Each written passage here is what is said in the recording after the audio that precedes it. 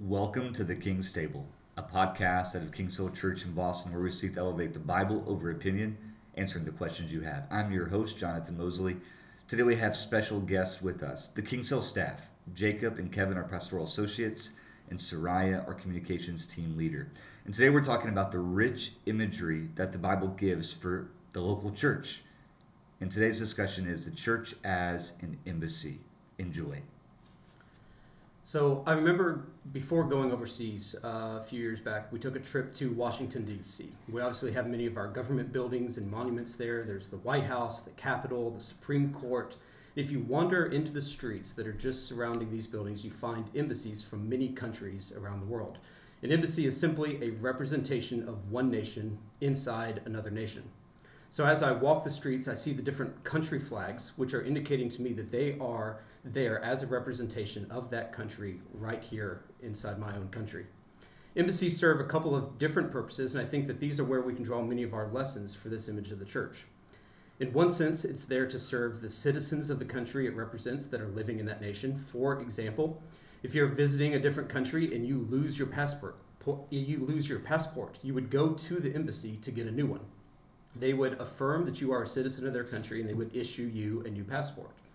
In another sense, the embassy represents and declares the interest of its kingdom to its host nation.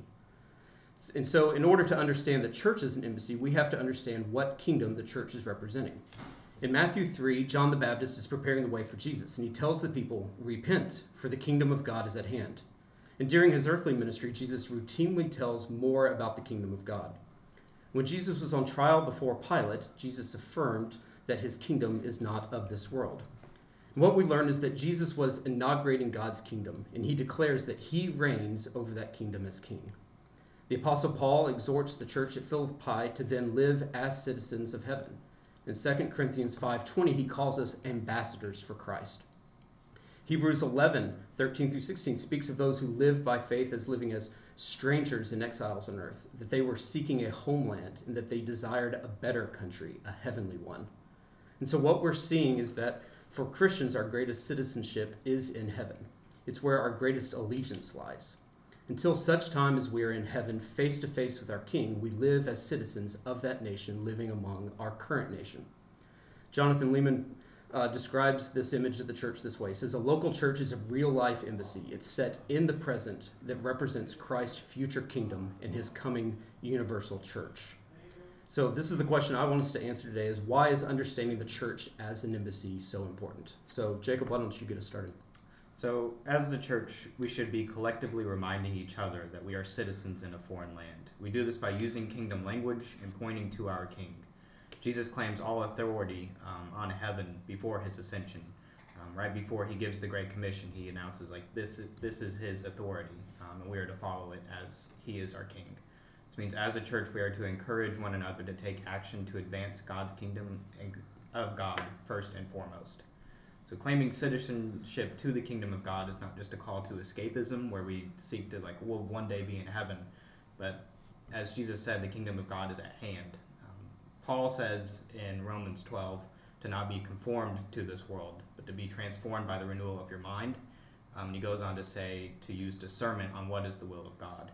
So to see the kingdom of God here on earth is to use that discernment to see the kingdom of God at hand here. Yeah, that's great, Jacob. Kevin, as you mentioned, it's so important for us to understand that the church is an embassy. And I think also, not only are we to remind each other every single day that we're citizens of this heavenly country, but I think the church as an embassy, this language speaks to the importance of church membership. Because within an embassy, you have ambassadors. Now, the Bible actually doesn't say the church is an embassy, but it does say that collectively we are ambassadors for Christ. That's 2 Corinthians 5:20, which means we are authorized agents of Christ's kingdom to speak on behalf of our King to the world. But how exactly does this authorizing work? Well, it comes through membership. Now, churches may have different paths in membership, but membership is what makes a healthy church. It's what allows a church to say, this person truly represents Jesus. They're a citizen of the kingdom. Kevin, you mentioned Jonathan Leeman earlier, but in his book, Church Membership, which we use at King's Hill, he describes membership as a stamp to a passport. The local church affirms someone else's status. You might say, well, wait a second. You're telling me that the church has this kind of authority to declare someone as a citizen of the kingdom, to declare someone a Christian? Well, actually, we have a case study of this in 1 Corinthians 5, because sexual immorality is happening within the church. A son is sleeping with his father's wife. And Paul says that this person should be removed from fellowship. His actions are not consistent with what it means to be a citizen of the kingdom. His actions are not consistent with these sexual ethics laid out in Scripture. And there's no repentance of this son that we see in this letter.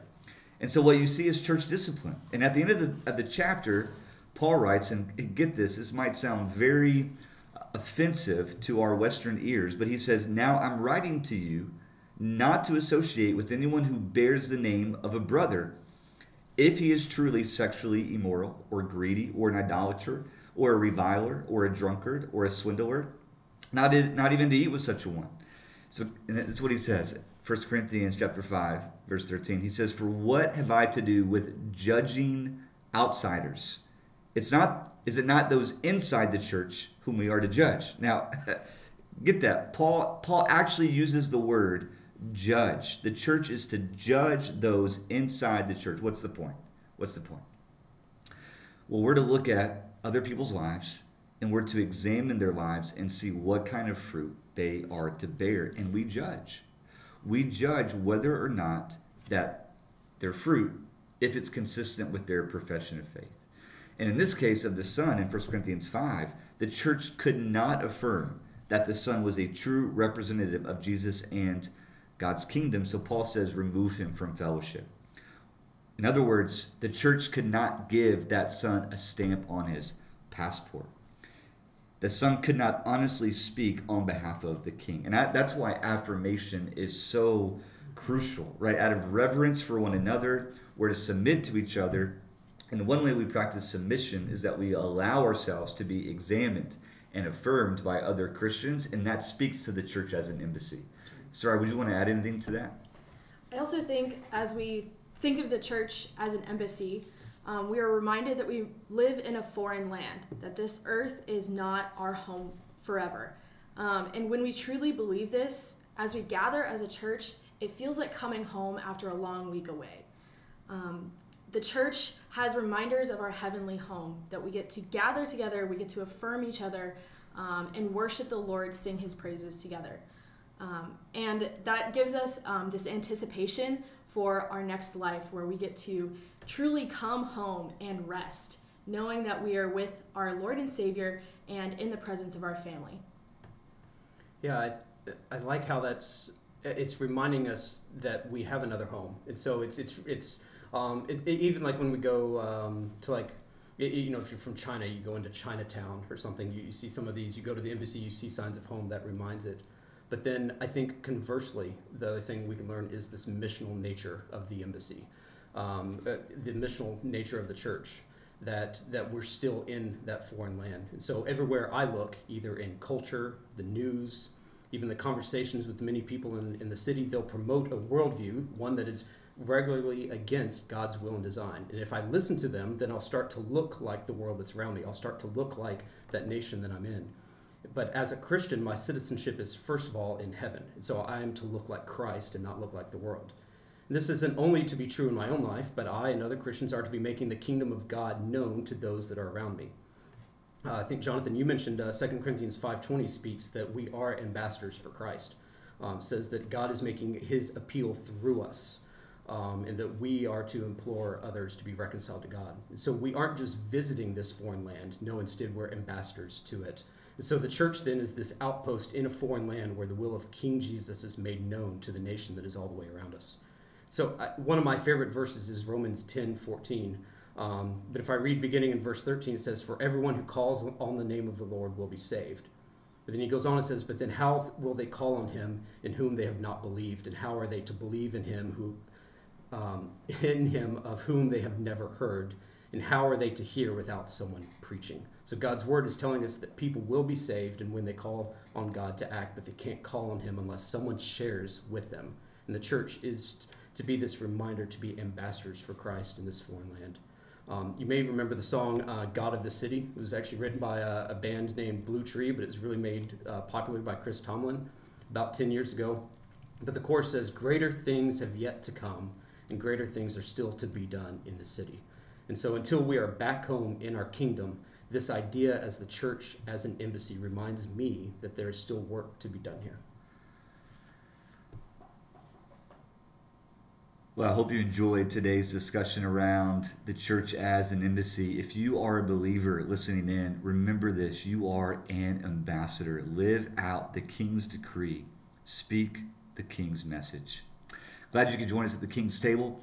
If you'd like more information or resources from Kings Hill Church, you can visit us online at www.kingshillboston.com.